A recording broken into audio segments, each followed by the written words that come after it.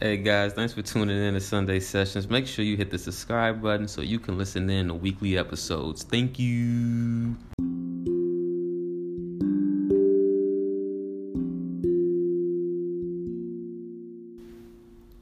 Do you remember how it felt as a child when life felt like your personal playground?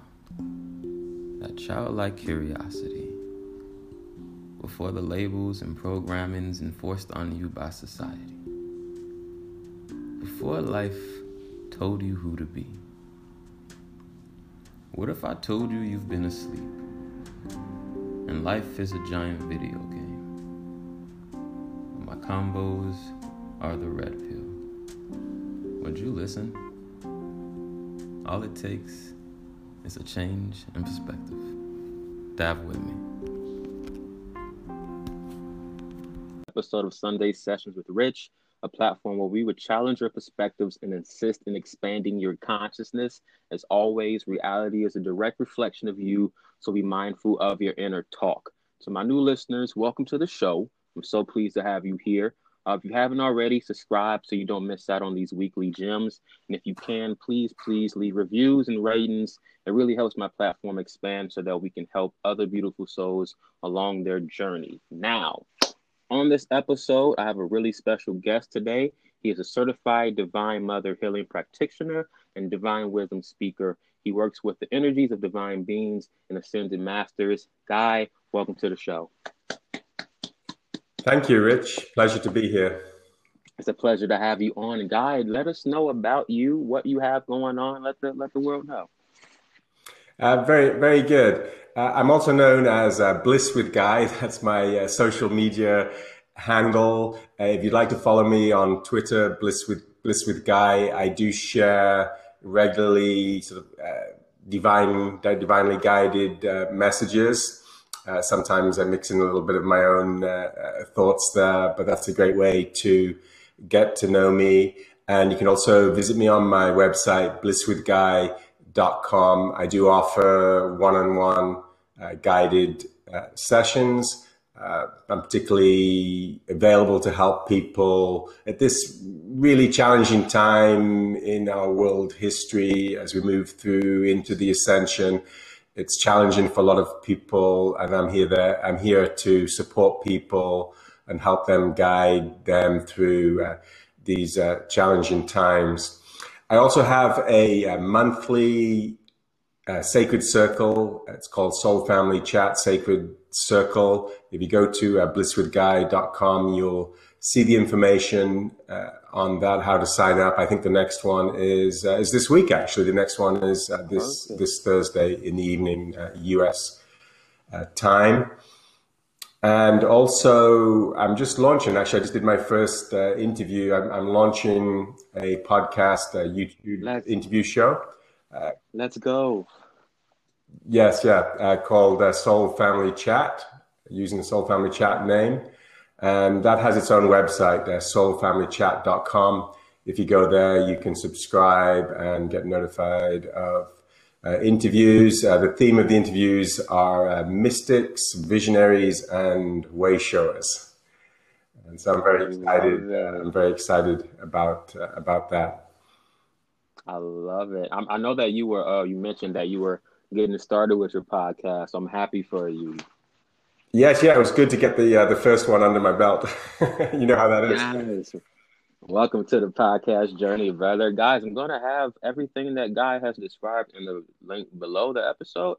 Please check and support. We are divine beings helping the collective during this ascension process. So it's important for us all to stick together. Now, this episode, we were talking about uplifting the collective consciousness. And before we start, Guy, what brought upon your spiritual awakening? How did you even get started? Well, I began on a traditional spiritual path, you could say. In my late teens, I was reading Hermann Hesse and other sort of spiritual books, and I was also engaging in some substances, I would say, that expanded my mind a little bit. And I did hear about transcendental meditation at the time. Ooh. And I was just going through those difficult times, being a teenager and wondering what life is all about. I wasn't completely satisfied with the substance approach. Wasn't always leaving me feeling great. And so I decided that I was going to learn transcendental meditation. So I learned TM when I was 21. And when I was 25, I moved to Fairfield, Iowa, to the Maharishi University. And the next 10 years or so, I went very intensely on that kind of yogic path, with the guru and all the guidance and Vedic studies. I participated in some of the largest group meditations that have ever been held on this planet. Sometimes, 5,000 people meditating together for one time was, or even for a month, meditating every day, many hours a day. Wow. And so, in that sense, that was a traditional sort of yogic path, and that brought, many awarenesses and expansions in my life. But what you're referring to is the spiritual awakening, when kind of everything really kind of changes and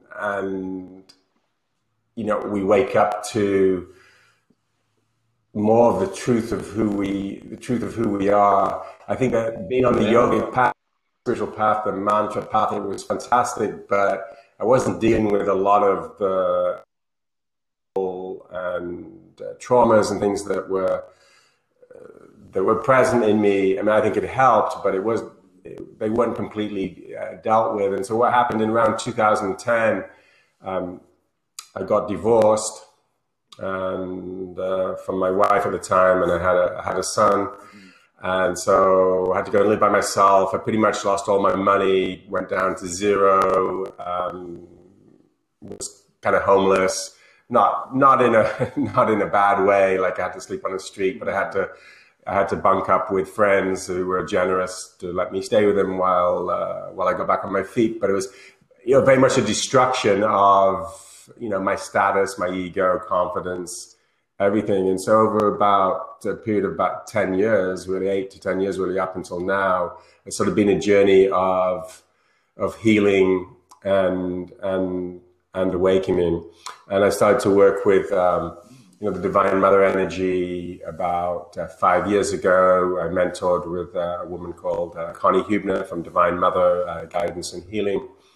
And I started taking all her programs and learned her energy healing techniques. So I'd say that the awakening really became with that period of just being stripped of everything. Starting over from the beginning. Yeah, and I think that material things, being stripped of material things is something. It's not great, but we can handle that. But it's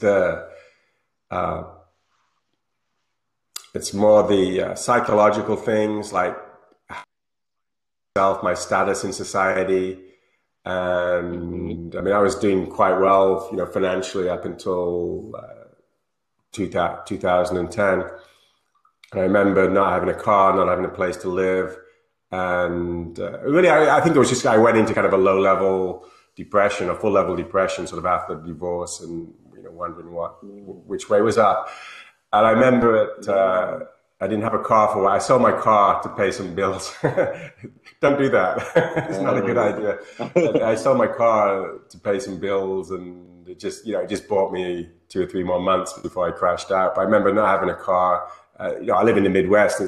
It's not a non-car friendly place. I live in the country. Yeah. But I remember getting a first car for a few $100s, and it was just this kind of beater. And then I got another one. I got this big Grand Marquis, and it had the paint peeled off on it, but it had a good engine, and a friend helped me buy it. But it was like just getting used to driving around town and people looking at me. Like before I had a Lexus, a Subaru, now it's like I got this beater, and noticing which people stayed with me and which didn't. Some of my friends were more affluent, well-to-do, kind of, don't want to be with him anymore. And so that was just, all of that was just like an incredible experience. I just did a lot of work on my heart, particularly with the Divine Mother energy work, and just went through different processes and yeah, that's it. And I got into a couple of experiences, relationships with other people where there was some abuse and different things like that. And that was also like a big awakening for me, really understanding what my sovereignty was, what my personal boundaries were. Yeah. And so it's not like, to answer your question, really, it's not like there was this one aha moment where it all happened. It was a process like this, but definitely from 2010 to 2008. I've realized that we have multiple awakenings throughout our journey, and so when you think that the initial birth is one, it's not. So I think that's really interesting. Now, you mentioned something about transcendent meditation. I really thought that was interesting. Can you elaborate a little bit more on that? Yes. I mean, transcendental meditation was introduced to the Western world probably late 50s or early 1960s by Maharishi Mahesh Yogi, who was known popularly as the guru to the Beatles. So it's a mantra meditation technique based on the Vedic tradition. You just sit with your eyes closed, and it's a very simple, natural, kind of effortless technique, and it allows you to transcend thought. I mean, when you practice, you actually go beyond the thought. It's actually completely effortless, which is,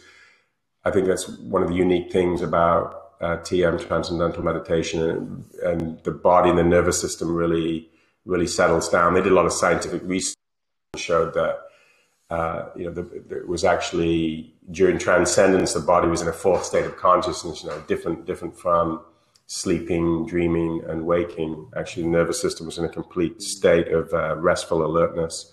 So I did that for many years and did the advanced programs, and I did several years.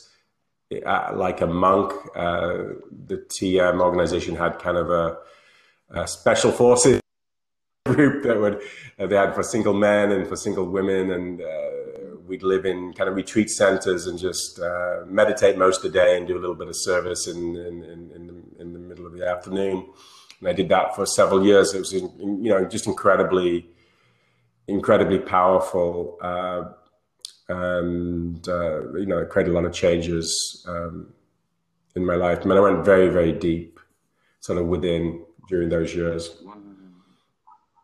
Wow. Now, I know that we are in a strange collapse of the Matrix episode right now, I like to call it.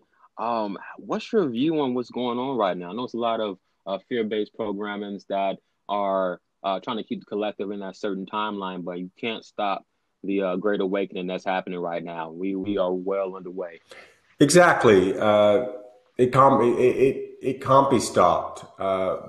But there are forces that certainly think that they can, and that they can, and they can try.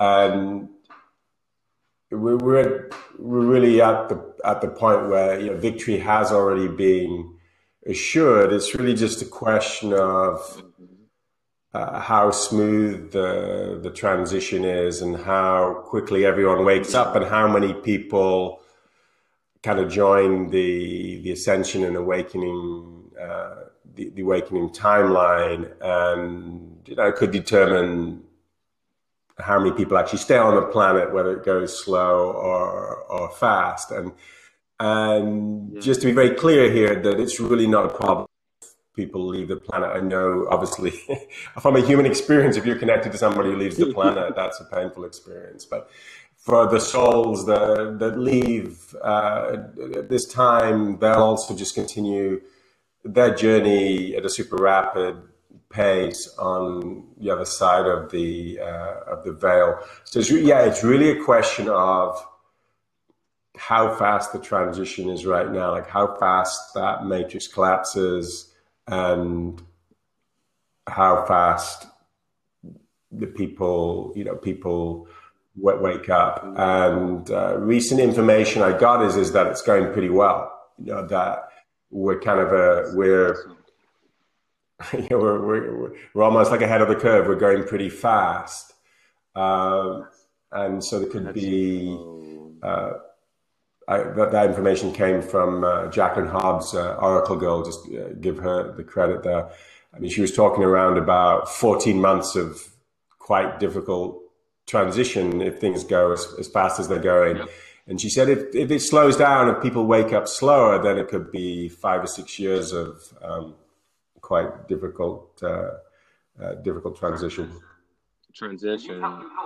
Because you helped me and reminded me. It was a tweet that you I think you posted like a few days ago, and it was just reminding me to not adopt to the fear-based timeline and not keep that narrative going. And I was grateful for that reminder. So like, crap, I was kind of feeding into it and just taking a step back and just continuing to just vibrate and emit the ascension time that's going on. So I want to thank you for that one, because that really brought me back in.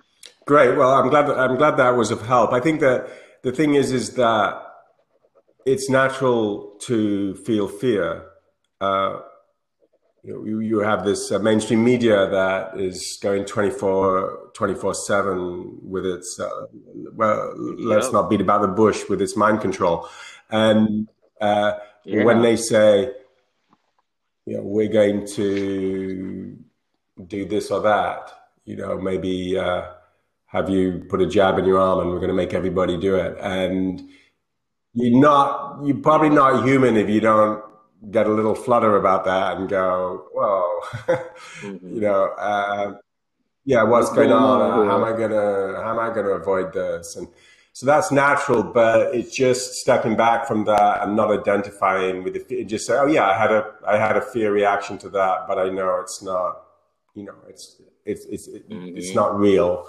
So it's okay to have the fear, but not to remember to step back and not identify with it. Because if you think about it, I mean, fear is the number one way that we are controlled and that we're kind of kept in the lower vibration timeline. 100%. So when we buy into fear, then we're just kind of identifying with that lower vibrational timeline, and it's a little bit why you need to be, have some discernment with how much time. I mean, we all need to have some discernment about how much time we spend in what the Matrix calls conspiracy theory, or let's call it, alternative narratives to their reality. And I'm not like a black and white guy on this. I mean, I definitely dabble, but I try and check into myself and say, that's enough. And I'm also pretty much, once I know about how something works, I don't need to become an expert on it. In fact, you were asking me about TM meditation earlier, and I think he had a quote that said, you don't really want to become an expert in darkness. Okay. Now that makes sense. I noticed like this entire year was a constant trigger after the other, and I realized those constant triggers that happened this year was the way for these souls to wake up, because it was one heartbreak after another, and it seems like suffering is a key point in the awakening process. I've realized that. Wow, yeah, that's a very interesting point, and could talk at length on that. In my teachings, I was taught in my Vedic teachings that suffering was an unnecessary part of life. However, it seems to be that we all go through difficult experiences and challenges that trigger our awakening. I think the suffering is actually just our reaction to the experience, and so maybe that does confer that the suffering actually isn't really necessary. I mean, you understand that, right? I mean, the suffering is is the reaction to it. For example, when I didn't have a home and didn't have a car, the suffering is from the internal dialogue of, oh, poor me, and what's everybody going to think of Guy Harvey because he's on the street, and how am I going to get out of this, and all of that. I mean, I could have been in a place of non-suffering, just saying, oh, okay, this is this is what's happening, and great, okay, what am I going to do today? So, because everything's yes, yeah. I mean, my favorite spiritual analogy of all time is the analogy of the line in stone versus the line in sand versus the line in water versus the line in air. And I think my understanding, and I'd say my experience as well, is that the line is always going to be there. We're always going to experience the line. It's just the question is, do we perceive it as a line in stone, or all the way through to maybe a line in air, which is which we don't. A line in air doesn't impact us as much.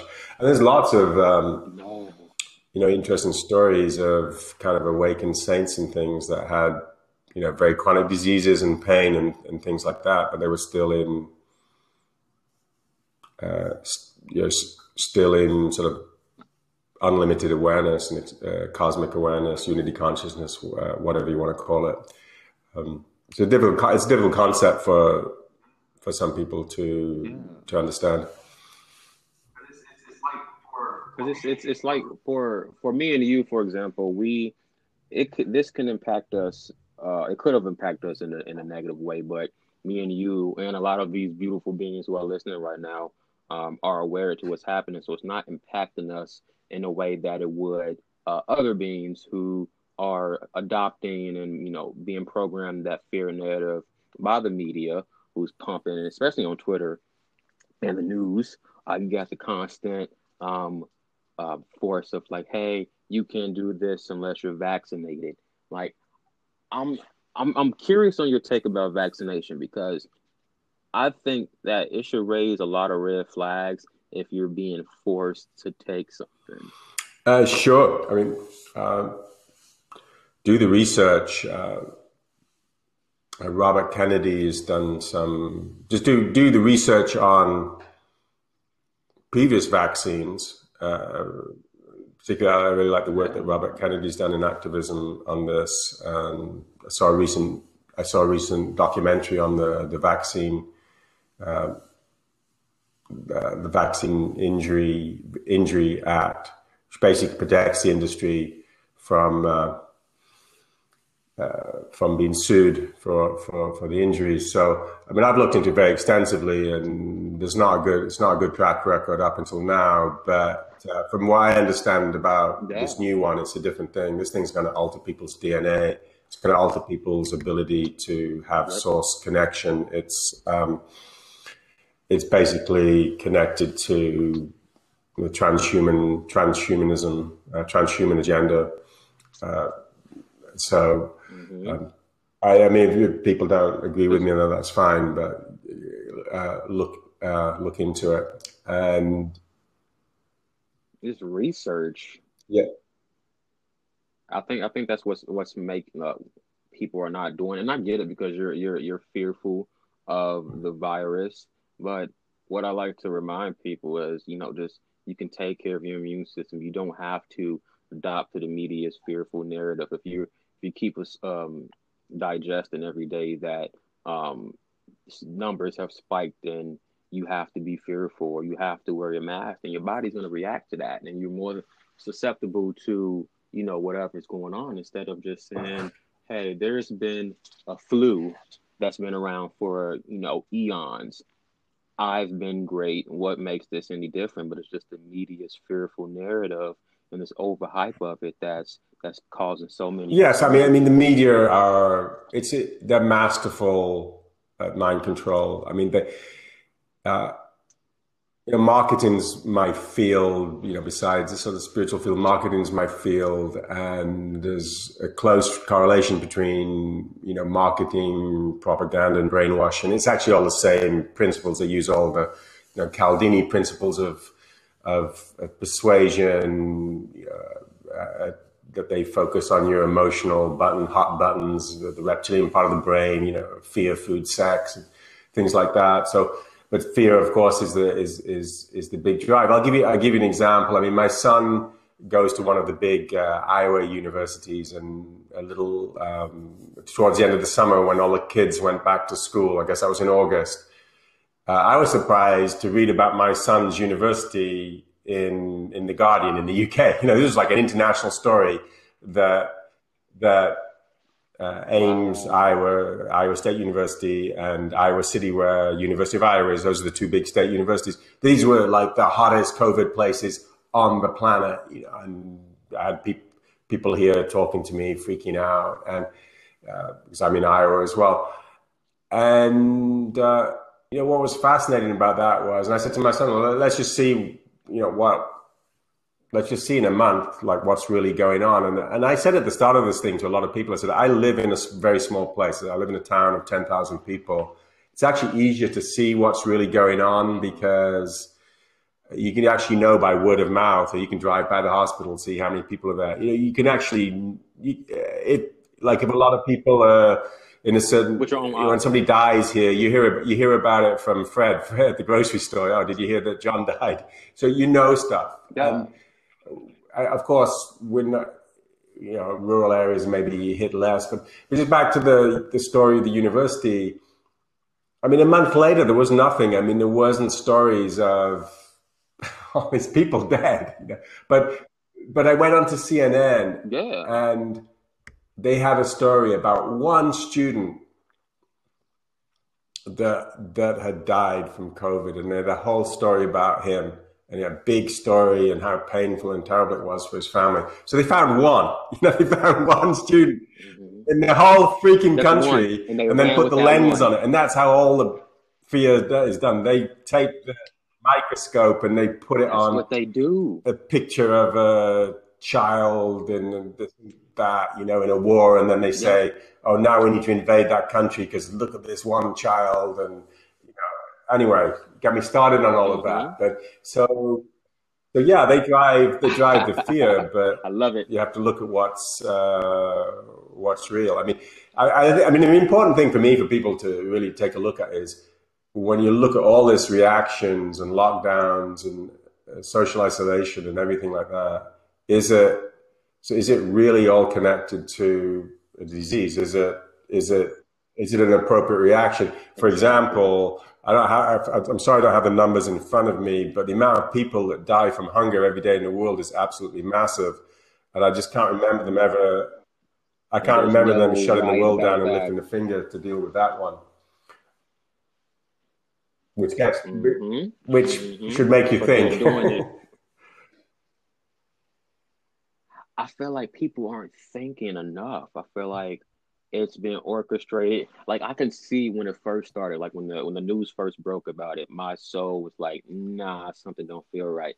And as they continue to roll out certain plans, they slowly making you not question, for example, lockdown. I call it house arrest. You can't do certain things, so you spoon feeding the house arrest agenda, and then you're saying, okay, well, you can't travel unless you take this, so you can't go to a concert, and it's just you have to question. You have to question the agenda and the motives behind certain things, and I feel like a lot. Well, I think that, and yeah, I confer with everything you're saying. I think what's important here, and I just want to qualify from like my earlier rant is that the most important thing that we can do is kind of embody our own experience, because we can't really wake people up by shouting at them on Twitter or wherever.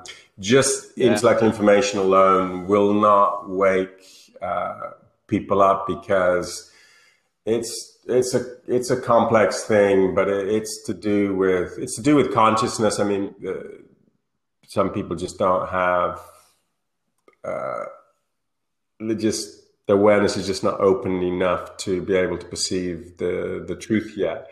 But our embodiment helps, just embodiment of our own life frequencies, and just being who we are, and speaking our own truth, not like to persuade people and convince people, but just speak their own truth. Like I invited a friend over. There was 3 of us getting together at a friend's house. I think it was Thanksgiving night.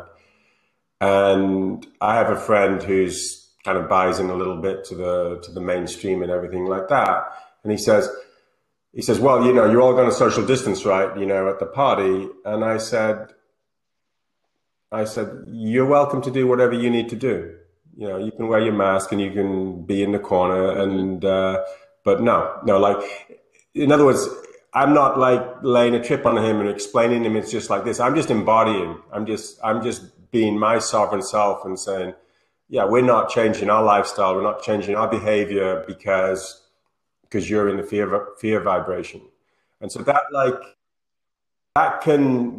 embodiment can actually help wake people up, you know, because it's like, oh, okay, you know, they have to, it forces them to self-reflect. He had to decide whether he's going to come to the party or not. He did come, you know, and he did his thing. But do you follow what I'm saying though?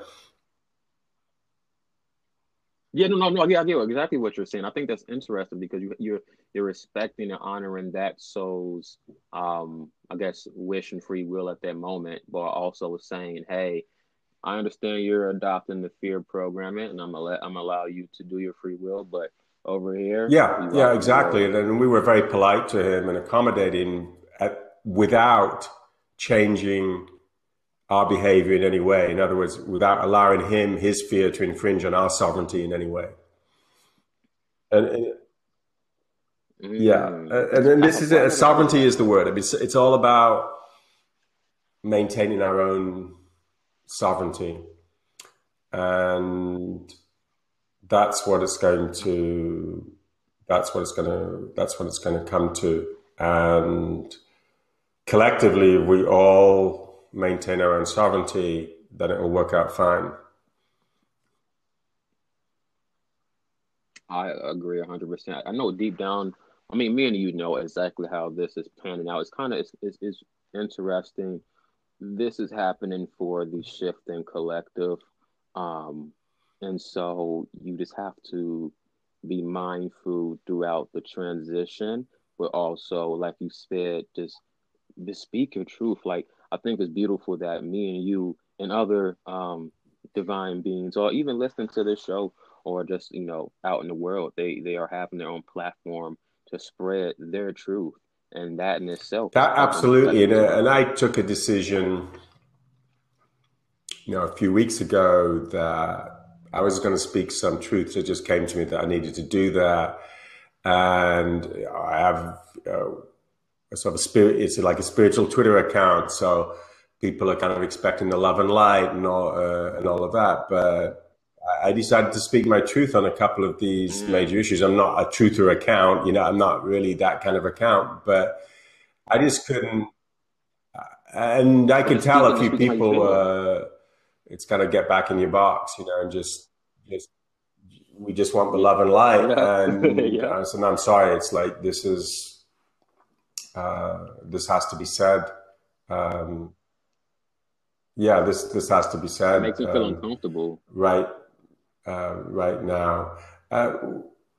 One thing I referred to Jacqueline Hobbs earlier, Oracle Girl, who I find to be very spot on most things. And she was saying that the more pressure that is put on us, let's say by the government, for example, well, let's call it just the matrix, because it's the government plus the tech companies plus the corporations plus the media plus it's one big alliance. The more pressure that they put on us, the stronger that we will get. And that's the thought that came to me yesterday. It's like, we will get put under so much pressure, and then we just get stronger and stronger and stronger until we break the chains. And that's it's a very interesting kind of scenario to consider, because I think that we're going to be pushed to the brink. Because I don't think the they are going to hold back. I mean, I'm pretty sure I've seen what's been rolled out in different countries, like in Australia, and they're going for full court press because this is their last stand. So it's going to be they're going to push really, really hard. But we're just going to get stronger, and to the point that we break the chains. And another. The mental chains. The mental chains. But it will also be in the physical life as well. Just no, we're not going to do it. We're not going to take it. Whom am I thinking of? Magenta Pixie, who's a sort of a YouTuber, channeler. There was a video of hers a week or so ago, and she said there'll be three lockdowns and 3 waves of awakening. So she corresponded each lockdown with a wave of awakening. She said, the first one, not much happened. I mean, people just went with it. Second one, accepted it. Then people started to be less compliant. It's not working 100. Yeah, and more awakening. Start questioning more. And she said the third one, everybody's gonna say that's enough is enough. And I think to add to that point, I think it's interesting. The longer they stretch this out, the more it doesn't make sense. Because during the first lockdown, okay, you said we have to wear masks for however long.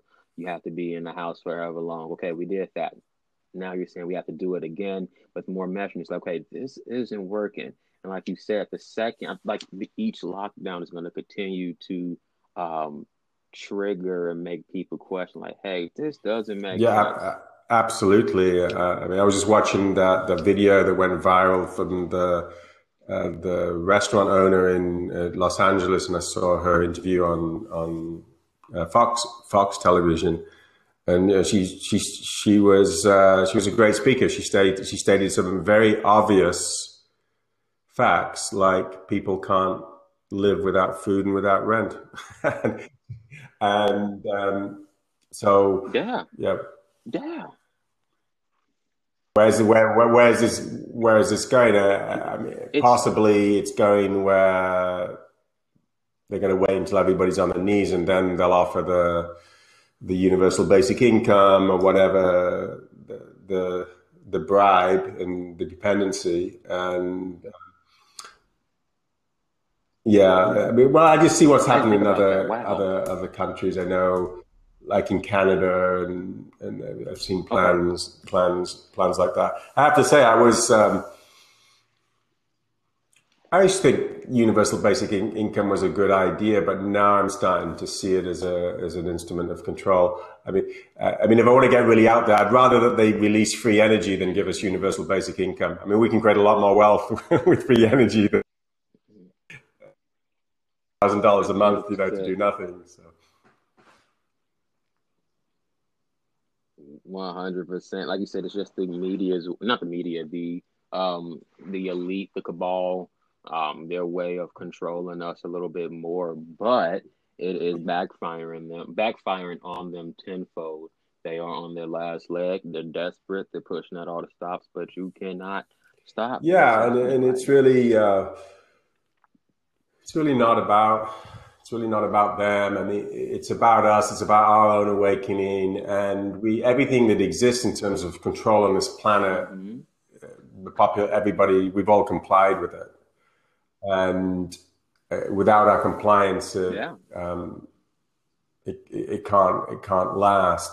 And I think that one recommendation I do have, for people listening is to take an inventory in your life and see where you're complying, and don't feel like some burden about this that you have to do it all at once, but just take baby steps and just take incremental incremental Yeah. steps. So if you're doing a lot of shopping on Amazon, maybe think about buying more local and, plant a garden, grow some food. I mean, just any Yeah. every incremental step that every human being takes towards kind of self-sufficient sovereignty and less compliance with the matrix, drops of water fill buckets, and buckets of water can fill rivers, and rivers can fill oceans, and just taking those little steps. Because if you take the attitude, for example, well, it's almost impossible. I do this job and I need the money from that, and I need to get stuff from Amazon, and I can't really give up Netflix and all of that. So I'm basically not going to do anything because it's almost impossible. That's defeatist. Just take steps, and don't judge other people about where they are in their process, because one thing might be easy for me to disengage from the matrix, but for you that particular thing might be difficult for you because it's life critical for you, and vice versa. There's things that might be easy for you to let go of, but for me they're not. So don't judge other people on it, but just take an inventory where you're where you're complying. I mean, do people know, like, Netflix, like Netflix and Hollywood? I mean, all these movies and entertainment, I mean, most of them are made through the intelligence agencies and the Pentagon, and I think I don't know how much of, probably 80% of Netflix. Forget that figure. I'm just pulling that out of my hat. But to give you an idea, all these entertainment networks. No, you're right. It's all social engineering. And hey, look, I watch some Netflix and I watch some movies and this and that. But just think about where you can pull back a bit on some of these things. It's interesting. You had mentioned Amazon. So I'm out in the UK right now. I'm in Bristol, and it's a lot of small shops. And so I noticed during the lockdown when I first arrived here, the shops were closed, and Amazon is booming. So I was thinking, like, wow. So another, maybe, I mean, not, I don't want to say maybe. I think it is. I think another point of these lockdowns are to shut down those small shops and allow Amazon to boom. And then I'm thinking, like, it's sad because you have such beautiful shops and people who spent their life savings, and this is their livelihood. This is how they feed their family, and they're forced to close shop. And Amazon just not takes advantage, but is benefiting greatly from it. But I know it's not that. But I also realized when I arrived here, just people questioning and just not complying to what, for example, how it is in Chicago. Like when I was in Chicago, you saw everyone, even if it's outside, walking around with a mask, and people not questioning. And here I'm like, okay, I'm not seeing. I see a few people wearing masks, but not that much. And even like walking into stores, I can walk into stores out here and not wear a mask. Whereas in Chicago, you're getting barked at, for. I mean, that's possibly because it's really interesting. Maybe they've been put under more pressure in the UK, and then there's more reaction to it. Like I said, for example, like where I am in Iowa, we really haven't been put under that much pressure. I mean, there's, because I follow UK a fair amount. I follow Anna Brees on Twitter, who's great. She's really doing a great job. She's kind of an independent journalist, former BBC, great person to follow. At Brees Anna, really great. Yeah, I follow the UK a lot. Well, it's interesting to hear your observations, because I think they're in the second lockdown, and it's like people are kind of like can't take it anymore, right? Yeah. Nope. Because, like, for example, I had went to this city called Bath, and they were completely open. Shops, restaurants. It was as if, like, pre-COVID. But whereas in Bristol, it's not the same. So it's kind of like you're entering two different dimensions, two different timelines when you're shifting. And it's really, really weird. But I'm just grateful the just awareness of the people and just not feeling like I have not I mean not that I have to conform because I don't have to, but just feeling the freedom of saying, okay, people are questioning, people are not tolerating this anymore. Because like you said, it's that pressure. It's that pressure that that's continuing to be pushed on, and people are just like, this doesn't make sense. This just doesn't make sense. I want to ask you for our last question. What is your message to humanity at this Okay. time? Yeah. Well, let me just Now you can take your time. I know let me it's see what's coming through here. You are beautiful. You're beautiful. You're all beautiful, divine beings. Sovereignty and freedom is your birthright. And only you can give away your sovereignty and freedom. It's inherent within you. And just keep going within until you find that strength, until you find that sovereignty within yourself. And take a stand when you can. Start to express that sovereignty in a way that's safe. Safety first. It's always important to protect your precious, human nervous system and physiology. It's the most sophisticated, what can we call it? Device on the planet. yeah. Wow, I felt that in my heart space. That was beautiful. Um, Guy, I really, really want to thank you for being on today's episode. I was really excited when you reached out about linking up. The collective needs this information at this time, and me and you are doing our due diligence with just assisting the collective in this ascension process. And I'm very grateful to share this moment with you. First and foremost, just being mirrors and just divine beings, and just having this divine Oh, thank you so conversation much, for Richard. the It's collective really to listen been to. a pleasure and an honor to be on your show. And I love what you're doing. And when we come together like this, we created a vibration. We created a ripple through the whole universe for the positive timeline. And let's leave it at that. Yes, we did. Yes, we did. Yes, we did. Guys, as always, you are the creator of your own reality. Be mindful of what you think, feel, and say. A reality is a direct reflection of you. It's the embodiment of love. Like me and Guy was speaking of, just be mindful of what you're digesting in the media, and just continue being great divine beings. And we will continue seeing you during this transition into the new timeline that we're already on. Just Guy, you love have to everybody. anything Love, before love, we go?